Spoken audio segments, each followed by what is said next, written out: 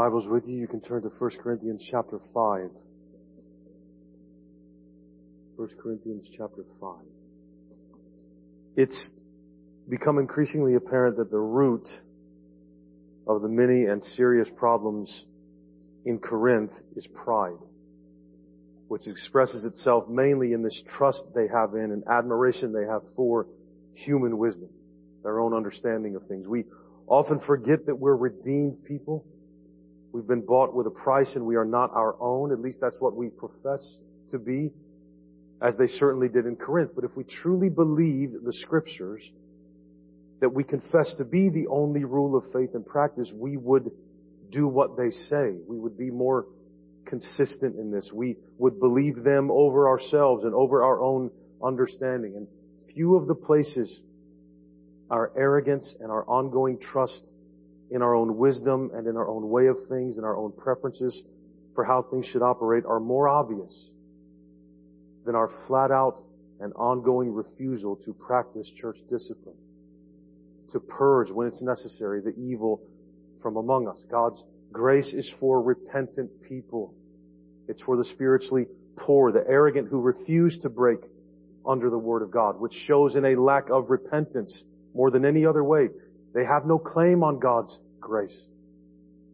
They should not feel the assurance of the gospel, but the weight of the law, unless and until they become repentant over their sin. Then may God's grace wash over them in waves. And it might be easy when we think about this to critique preachers like Paul, who preach this grace and this freedom, but then say something like he says here, purge the evil person from among you. Well, wait a minute.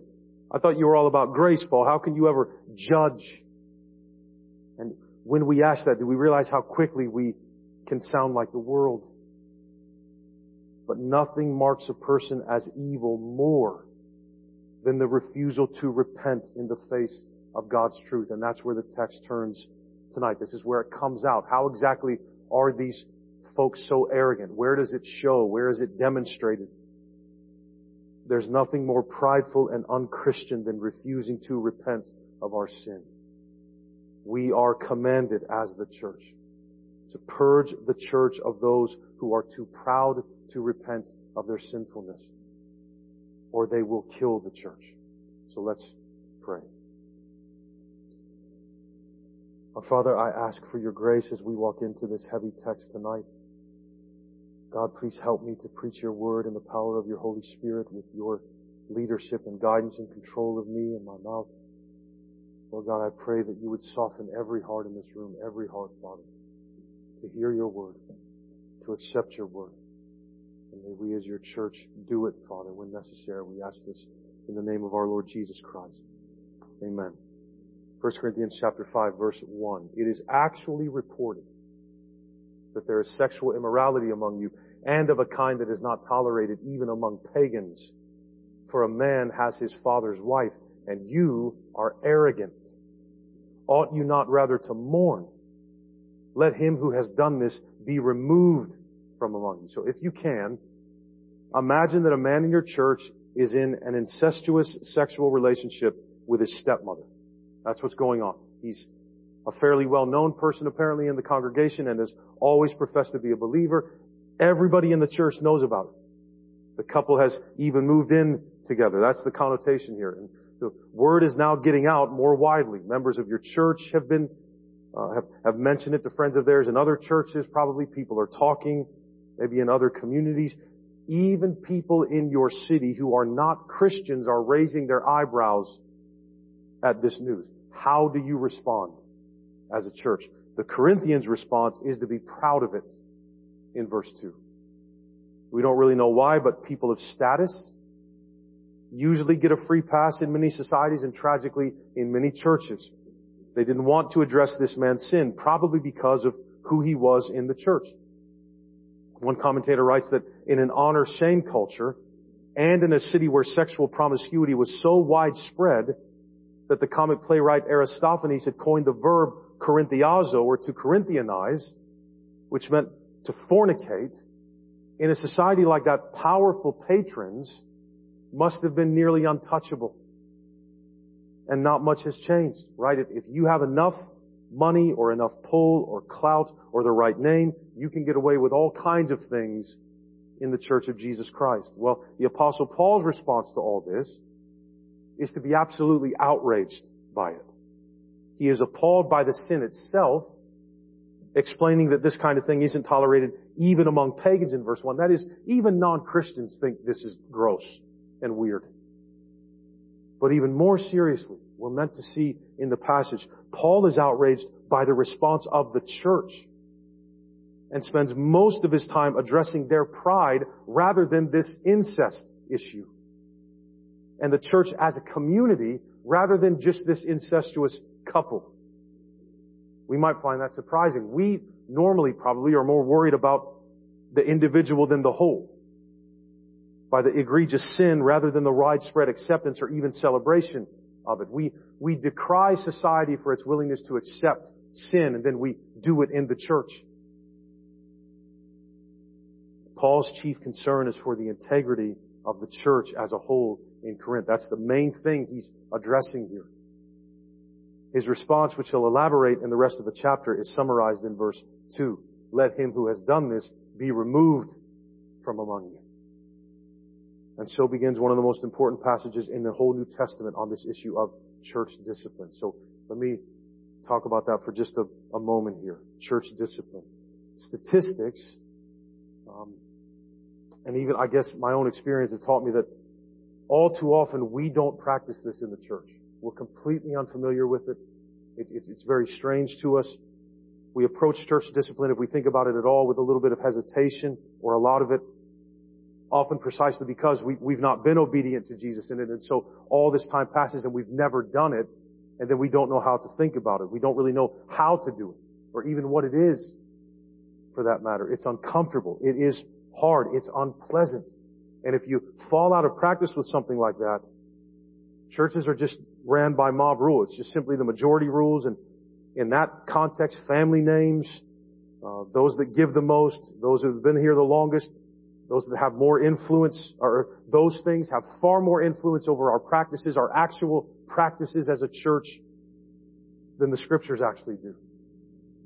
And these things have lulled us into inaction, unwillingness, and even ignorance with this practice. But Scripture is very clear on this. It's too clear for us to be so unfamiliar with it.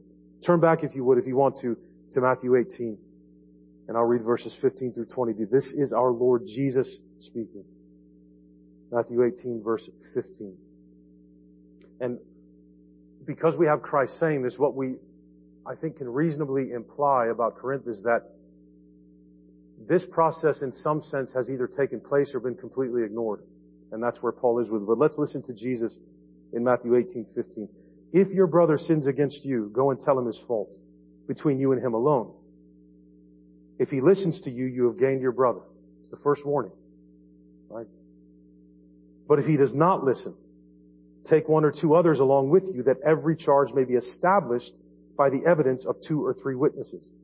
If he refuses to listen to them, tell it to the church. Tell all of it to the church. And if he refuses to listen even to the church, you get 3 warnings.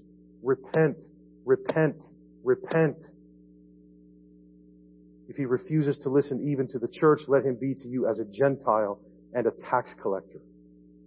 Truly I say to you, whatever you bind on earth shall be bound in heaven, and whatever you loose on earth shall be loosed in heaven. Again, I say to you, if 2 of you agree on earth about anything they ask, it will be done for them by my Father in heaven. For where 2 or 3 are gathered in my name, there am I among them. Now, isn't it interesting that we take that passage to comfort ourselves when church attendance is low? Right? Hey, when 2 or 3 are gathered, the Lord says he'll be in the midst of them. Do you know the context of that verse? That means when you endeavor to practice church discipline and you follow this process and you toss someone out of the fellowship because they won't repent, Jesus is right there with you. Right there with the witnesses, standing behind them. Jesus lays out a clear process for church discipline. It's right here. This is the practice laid out clearly for us by our Lord Jesus. Now, that begs the question, why would we not do this when we need to do it? How can churches go on for decades and never do this? What kind of damage has been and is currently being done to our church, to any church? Because we refuse to submit to Jesus in this matter. Because what we allow is what will continue, right? Pick it up in 1 Corinthians 5 verse 3. For, though absent in body, I am present in spirit. And as if present, I have already pronounced judgment on the one who did such a thing. So, remember, just because Paul addresses mainly the church's pride here, it's not that he's trivializing the immorality of this man. Though physically absent, Paul says, I'm with you in spirit, and it's clear that Paul already knows the details. He's already pronounced judgment on this man. He needs to be removed from the church. And the fact that he refers to the one who did this implies that although that man is a part of the church, the stepmother most likely is not. But Paul wants their verdict on this incest to match his own. He wants the church to express publicly what he is writing to them personally. Look at verse 4. When you are assembled in the name of the Lord Jesus, and my spirit is present, with the power of our Lord Jesus, you are to deliver this man to Satan for the destruction of the flesh. Wow. So that his spirit may be saved in the day of the Lord. Paul writes that the sin is grievous. This is disgusting. It's immoral. It's evil. That they mourn for it. That they have nothing to do with it. And that consequently, they'll remove the offending man from the church. He's unrepentant. He won't face his sin. Verse 5. You are to deliver this man to Satan for the destruction of the flesh, so that his spirit may be saved in the day of the Lord. The phrase he uses is vivid. It's a striking one. Deliver this man to Satan. Do we realize the church is literally commanded to do this in some cases? Now, it sounds terrifying, and it is in many ways. It sounds harsh. It is. But Paul's not thinking of, dark magic here or, the church getting together and casting a spell on the man or something, let alone any of the horror movie things we see that might follow. Rather, like the Old Testament, Paul is talking in terms of sacred space where God's people are, in which sin is removed from the place where God has chosen to live. He does that all through the Scripture. He removes it from where He's chosen to live. Eden, the tabernacle, the temple, the church now. And cast out into the place where Satan still holds sway. Exile, the wilderness, the land outside the camp, the world. You turn that person over to the realm of Satan so that they'll come to their senses and repent. As such, deliver this man to Satan is simply another way of saying remove him from among you in verse 2, or purge the evil person from among you in verse 13. There are two goals to that process. The first part is obvious in verse 5, for the destruction of the flesh, so that his spirit may be saved in the day of the Lord. Now, excluding someone from the fellowship of the church may seem harsh, but its goal, the reason you would ever do such a thing is because they're refusing to repent. They're refusing to come to their senses. You do this, the goal is that their flesh, their sinful nature, their illicit desires, their rebellion and immorality might be destroyed if you do this, and that they might reach a point of repentance and be saved. Because if they're turned over to Satan for unrepentance, and that unrepentance persists, beloved, Christians repent. Eventually. Those that are not Christians will not repent. Now, this isn't automatic. That's what's so somber about it. It is not as if the act of removing someone from the church will save them all by itself. But that outcome is what Paul hopes for in the case of this man. It's what happens in either this case or more likely another case of the same type of thing. Actually, let me back up a little bit here. That's the outcome that Paul hopes for in the case of this man by turning his flesh over to Satan for its destruction. Destroy the flesh, this unrepentantness, get it out of him. It's also what he hoped for in 1 Timothy 1:20, which is the only other place where he talks about a similar action. He talks about handing Hymenaeus and Alexander over to Satan that they may learn not to blaspheme. That's the terminology. Paul's other goal for this process is hinted at by the fact that he doesn't talk about destroying his flesh, the man that did it. Notice he doesn't say that. Or his spirit. He talks about destroying the flesh and saving the spirit. I think Paul is talking mainly about the church here. The church needs to do this. It's corrupted. It's proud. It's unrepentant. The flesh is reigning in the Corinthian church. The expulsion of this man is not only aimed at destroying what is fleshly in him, of course, but also at destroying what is fleshly within the Corinthian church and saving that which is spiritual among them. They're hurting it right now. It's like a tumor damages a whole body. Leaving unrepentant people unchecked will eat away at a church's purity and power and effectiveness. It will eat away at it. What is spiritual about us. Again, those that struggle with sin are not being terrified here. Paul is not threatening the struggle with sin in believers and the seeking forgiveness through repentance and all those. That's not who Paul is talking about removing from the church. It's those who are arrogant, those who are unrepentant in their sin, like this man is at this time. And this fits Paul's concern throughout the whole chapter, as we'll see in the next section. This man's sin has the potential to destroy not just him, but the entire congregation. One of the things that makes Paul such a great thinker, such a wise pastor and apostle, is that he always sees the big picture. When challenging sin, it's very easy to zoom in on the specifics of the behavior. And it's surprisingly difficult for us often to zoom out and see the whole spiritual overarching issue of letting something like this continue. This ability to zoom out and see the big picture is critical in our generation when so many people, like the Corinthians, they're challenging the biblical teaching on sex and sexuality. Think about it. Which passages of Scripture would we appeal to today to challenge a church or Christians allowing incest among its members? How would we go about that? Maybe we zoom in on a specific instruction like do not have sexual relations with your father's wife. That would dishonor your father from Leviticus 18:8. And leave it at that. Paul zooms out. What's the bigger issue here than just that you're doing this disgusting, sinful thing? What's the bigger issue? Paul doesn't start with Leviticus. Paul starts with Exodus. Pick it up in verse 6. Your boasting, that's what they're doing by not putting this man in check. Your boasting is not good. Do you not know that a little leaven leavens the whole lump? Cleanse out the old leaven, that you may be a new lump, as you really are unleavened.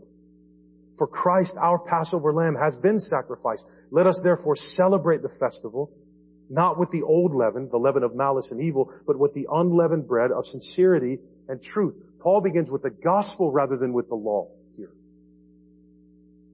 He heads for the defining event of the Old Testament Scriptures, the escape from Egypt by means of the Passover. And he uses it to show why the church must not be compromised and defiled by unrepented immorality in its midst. I say unrepented because it's important to remember that the problem here is not just the sin, but the fact that everyone has responded to it with pride rather than grief. Pride doesn't always look like, arrogant bravado. Sometimes it looks like allowing something to continue when God has said, get that out of you.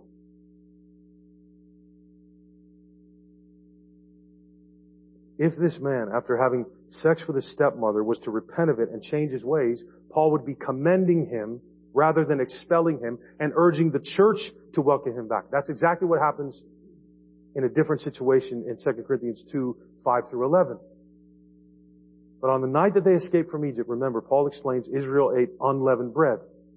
It was free from the yeast that otherwise spreads throughout the dough and affects the whole loaf, what he's talking about in verse 6. So at the very beginning of their journey to freedom, God gave Israel a meal to teach them that they're to be distinct from the world around them and free from things that might otherwise infect God's holy people and then spread throughout the whole nation. The same is true of you and the church, says Paul. The exact same thing is true. Now, since most of us don't think of yeast as a pollutant, it isn't really that to us, and actually enjoy bread with yeast in it, maybe we get a better sense of Paul's picture. We talk about, a little mold spreads throughout the whole cheese or something.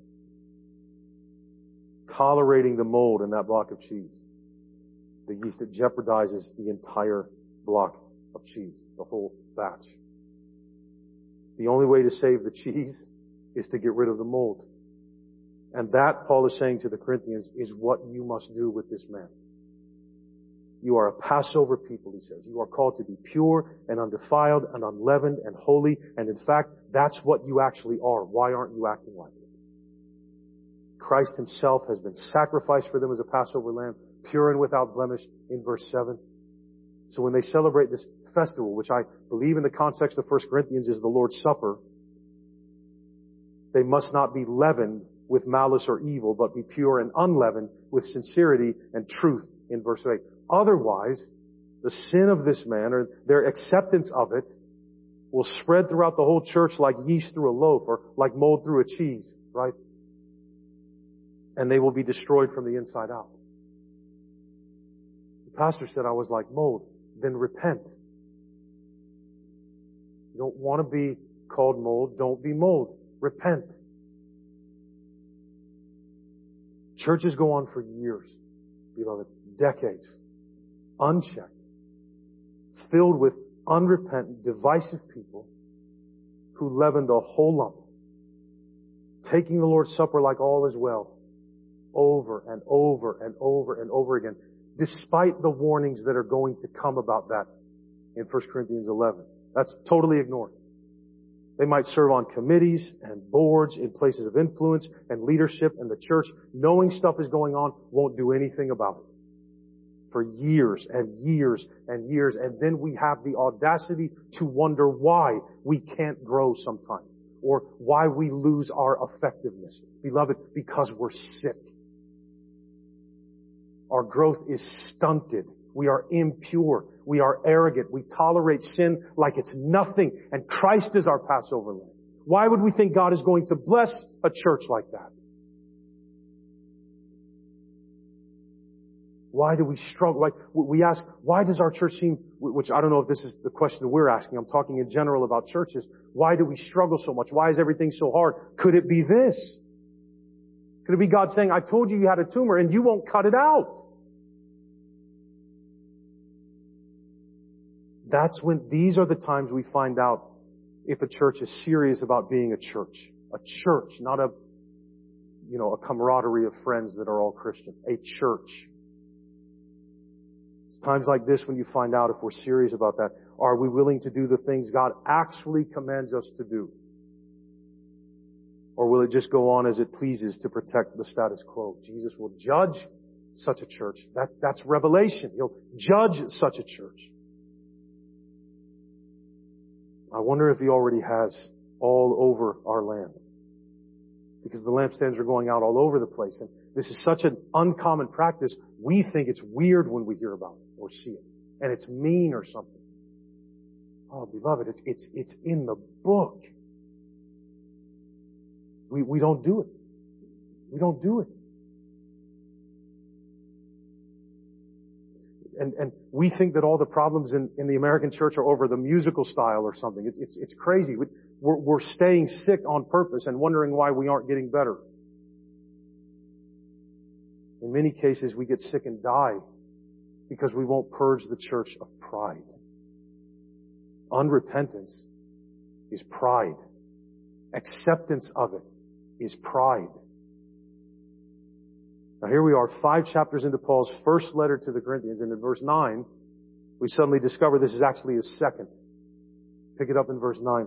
I wrote to you in my letter not to associate with sexually immoral people, not at all meaning the sexually immoral of this world, or the greedy and swindlers or idolaters, since then you would need to go out of the world. But now I am writing to you not to associate with anyone who bears the name of brother if he is guilty of sexual immorality. And we would think, well, yeah, if it's, something as bad as incest. He goes on.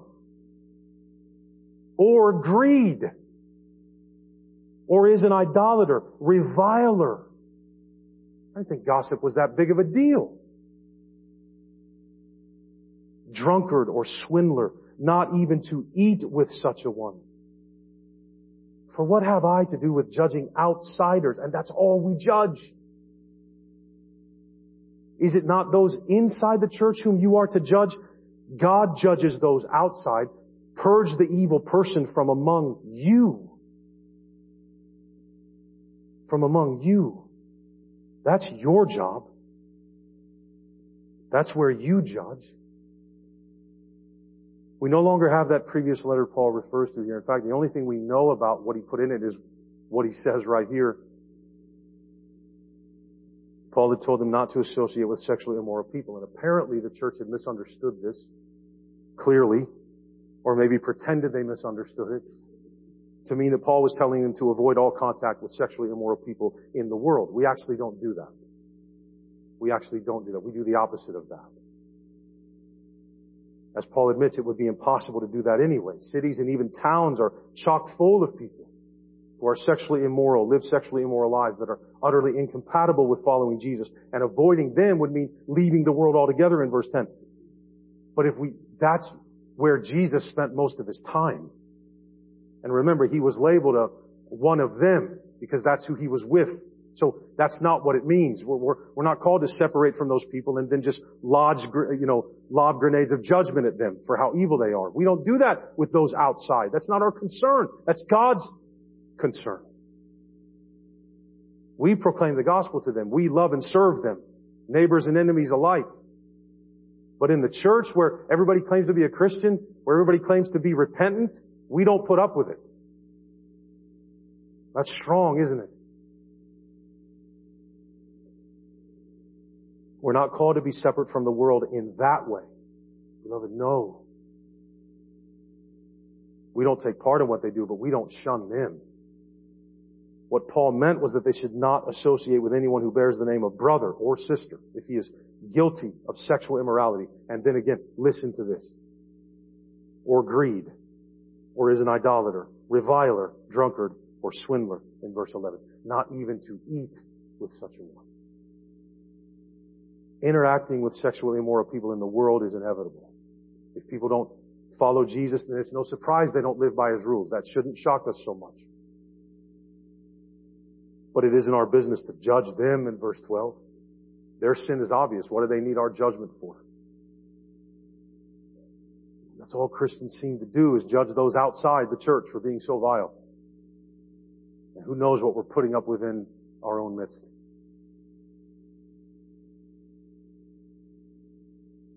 How do we get that so backwards? How do we get that so backwards? In the church, it's to be different. Here, we do judge when a person is unrepentant. Not when they're struggling with sin. When they're unrepentant. That is more unchristian than anything else. Unrepentance? 1 Peter 4:17. Judgment is to begin at the house of God. We bear the name of brother or sister. And if we call ourselves brothers and sisters, then we should be held to account on that basis as brothers and sisters in Christ. Interestingly, the word Paul uses here for bears the name of, brother or sister, onomazomenos, that has the sense of so-called brother or sister. Which may mean that he thinks this incestuous man is not actually a believer. And that's what you would think of somebody who can persist in sin without repentance. Are you a believer or not? That's actually the litmus test. Not does a person struggle with sin. Do they struggle? Is there repentance? That's really the issue here. And it would seem he's not a believer because he's proud of his sin. He won't repent of it. That's how unbelievers act when they're confronted with sin, not believers. For a believer to just look in the face of their sin and say, I didn't do anything. I don't care. It's such a dangerous place to be. The church's job when you do that is to turn you over to Satan. Turn you over to Satan. So that flesh that's ruling you would be destroyed and you would come back to your senses spiritually and repent.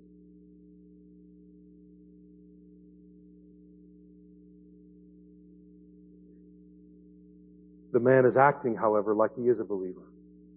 That's what he's saying about himself. So he needs to be removed from the church. Treat him like he is what he claims to be. If he's not claiming to be a believer and he's sinning, you don't prohibit somebody from visiting your church or coming to your church or attending your church if they're sinning and they don't claim to be a Christian. But if a person goes to church for 100 years and is sinning and won't repent of it, you get them out.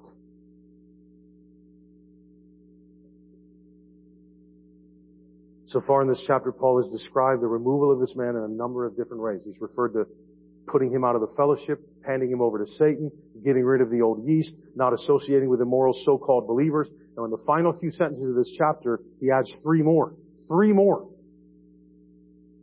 He talks about the need to judge those inside the church in verse 12, as opposed to those outside it, which is an important challenge to all of us, especially again, since most of us instinctively do the opposite, condemning the world for its ungodly ways while giving our own sin a free pass. And notice that God says He will take care of judging the world for those things. Not us. We don't do that.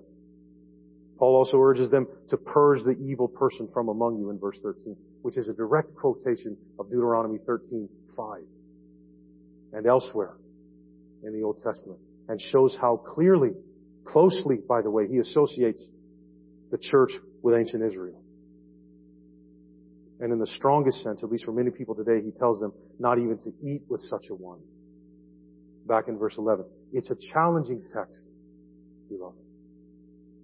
Especially when we consider that Paul is not just talking about sins that are generally rejected in our culture, like incest, or it used to be. My goodness. Who knows now? But also sins that are generally accepted in our culture, like sexual immorality and drunkenness. But not to mention sins that are often accepted in the church itself, like greed and slander or reviling. Don't even eat with such people. Does he mean that you shun people if they're guilty of unrepentant sin completely? So you avoid their houses, you see them on the street, you don't say hi? Probably not. If we consider the rest of the chapter and the references to the gathered assembly in verse 4, that's what he's talking about, removing them from. The unleavened bread of the Passover in verse 7, and the feast we celebrate in verse 8, it's more likely that Paul is talking about excommunication. That is the act of excluding people from having the Lord's Supper with us. It's not that someone can't attend the church per se. It's that they're not permitted to take the Lord's Supper. That's a distinctly Christian thing. We are not permitting them to pretend they are a Christian when they won't repent of their sin. We are excommunicating them from the table. We won't even eat the Lord's Supper with them. Lets us know how seriously God takes the Lord's Supper. I've not done well enough with that as a pastor. That's my sin. One of them. As a pastor. As we'll see later on in chapters 10 and 11, sharing the Lord's Supper carries a very deep meaning for all who participate in it. And if it's done carelessly, causes all sorts of damage to the church. And we just act like that text isn't even there. But again, we apparently, maybe it's that we don't care. And just keep right on letting the unrepentant do what they want and eat the Lord's Supper like they're just one of the gang. And then again, we wonder, what's wrong with us? Why do we struggle so much? Why is there so much sickness and death and all this? And it's just, beloved, what if we listened to the Word? What if we took God seriously? By commanding the Corinthians not to eat with this man, Paul is seeking to protect them and maybe even that man from abusing the Lord's Supper and allowing sin to defile the Lord's table. Practically, that means that all of us, not just the pastors or the paid staff, have a responsibility to challenge sin in one another when we see it, along the lines that Jesus lays out in Matthew 18, 15 through 20. What a chapter. Now, we could mistakenly come to the conclusion that the root issue here is how gross and obvious of a sin incest is. And as a result, think that only sins like that, something so obvious and bad and gross, would be the only reason we'd ever remove a person from the church. You know, something like this. Yeah, if it's that vile or gross and obvious, then you would remove someone from the membership. But that's not what the text is saying. The root issue here is the pride of unrepentance, both in the unrepentant person and the church's unwillingness to deal with it. The text addresses the pride of the church a lot more than even the incest. And for what it's worth, look back again at verse 11. But now I am writing to you not to associate with anyone who bears the name of brother if he is guilty of sexual immorality or greed, or is an idolater, reviler, drunkard, or swindler, not even to eat with such a one. So you would be well within your biblical rights to substitute incest with something like greed or reviling, which is gossip and slander. And the need to remove an unrepentant person for one of those sins is in the text just as urgent and severe in the Lord's eyes as incest. Do we believe God takes such sins seriously? I don't think we do. I've heard it said to me. It's not gossip if it's true. Really? Really? Wow.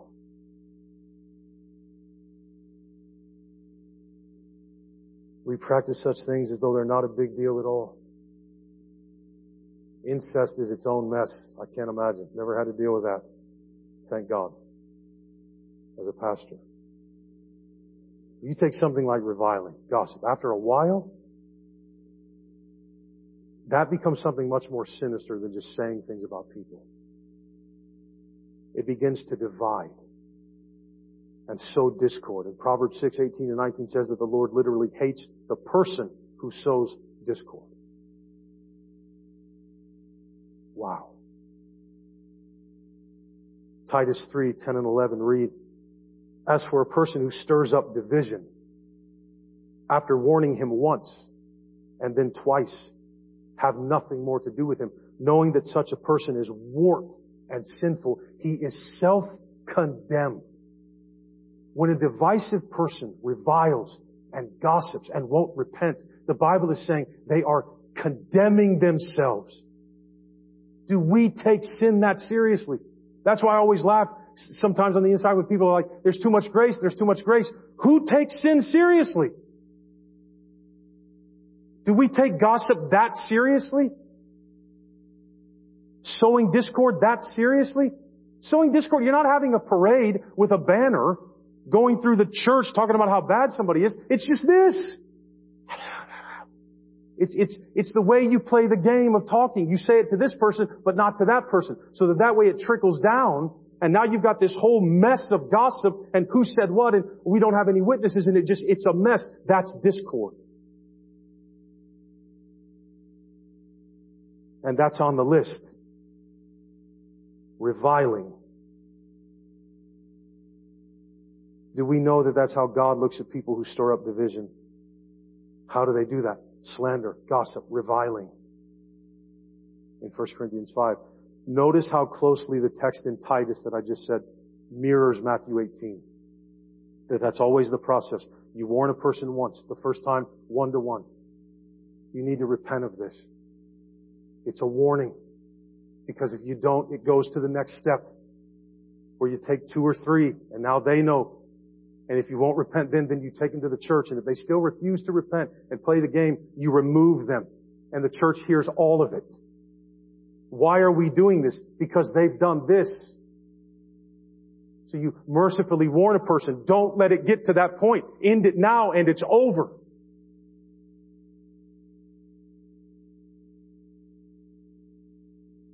The implication in warning is that at one of those you would repent. Just repent.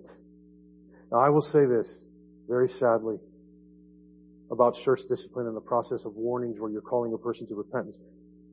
Full disclosure, beloved, I've never seen it work. Not one time. Not one time. I've never seen it achieve the desired goal of that person's restoration. I've never seen it. I've only ever seen the opposite. People double down. They don't want to repent. It's not comfortable to be faced with a sin. For any of us, pastor or not, it's not fun. But people usually double down. Pride usually wins when we get to this point. Unrepentance is a very dangerous place to be, beloved. It's a very dangerous place to be. Self-condemnation is just over that cliff.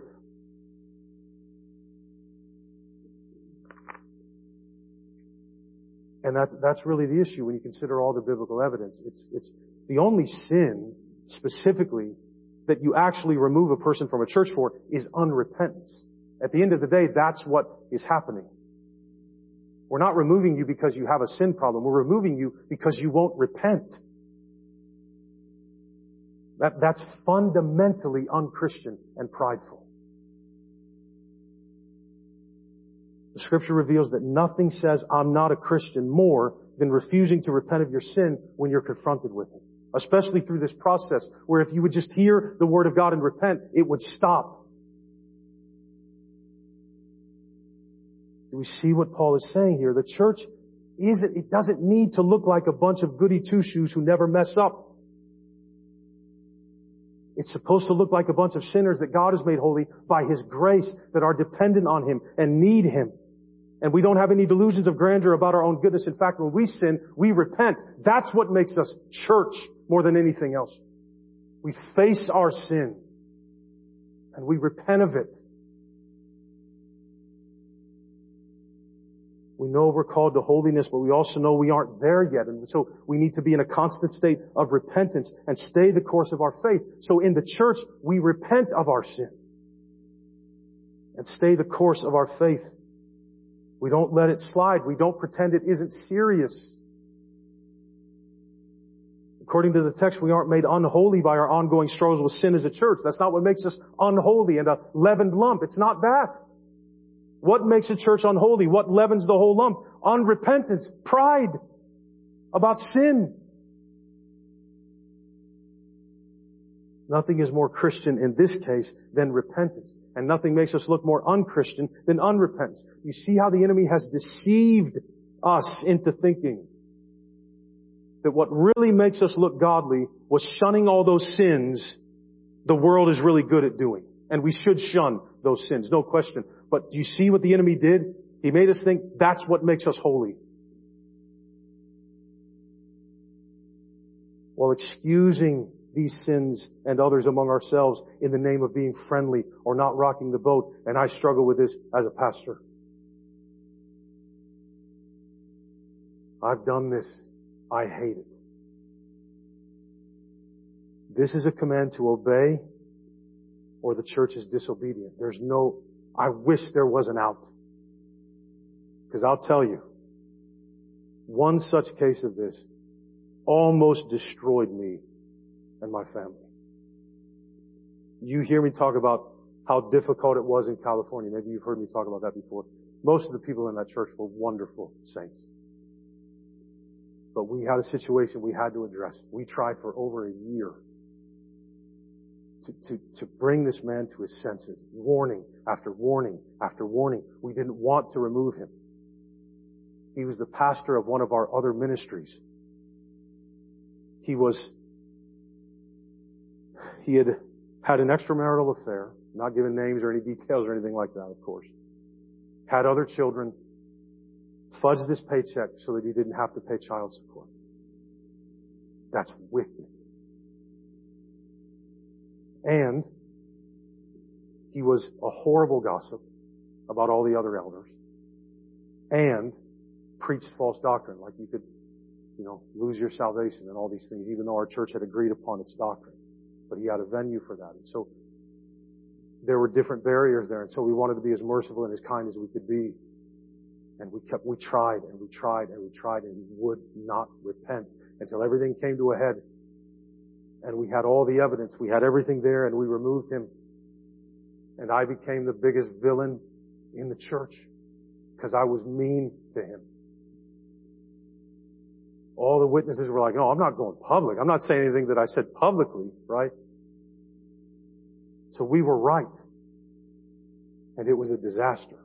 So don't hear tonight, I want to do this every chance I get. I don't ever want to do that again.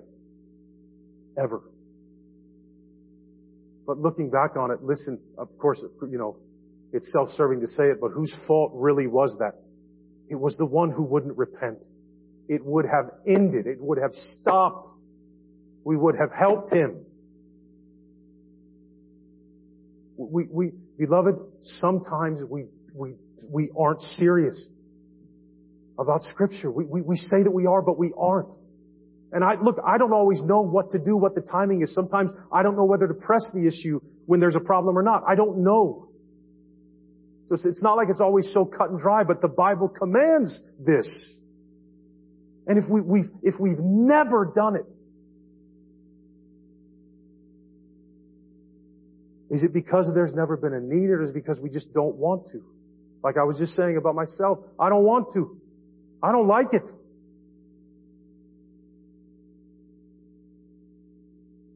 So let us be repentant people so that we don't have to worry about it. It's okay that you're a sinner.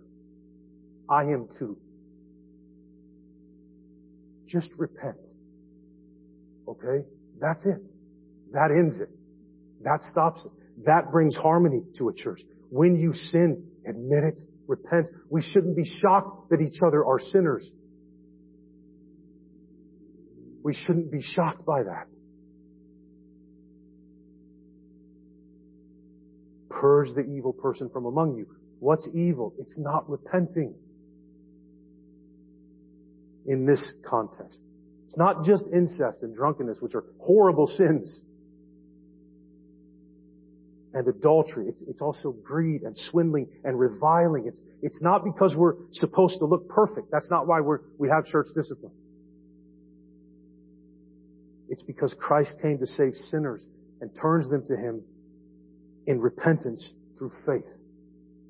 That's what's Christian in this world. Distinctively Christian. If we ever get beyond that, we will lose our identity as a church that God sees and honors and multiplies. And when we have a Savior tonight, because we have one, when we have a Savior who stands with arms open wide to receive all who call upon Him, no matter how much into their own mess they are, if you come to Him, He forgives you. It's over. When we have a Savior who stands with arms open wide to receive all who call upon Him, to never turn away those who come to Him, to never break a bruised reed or quench a smoldering wick, why would we reject Him? Why would we reject Him? As a church or as individuals, He forgives sins.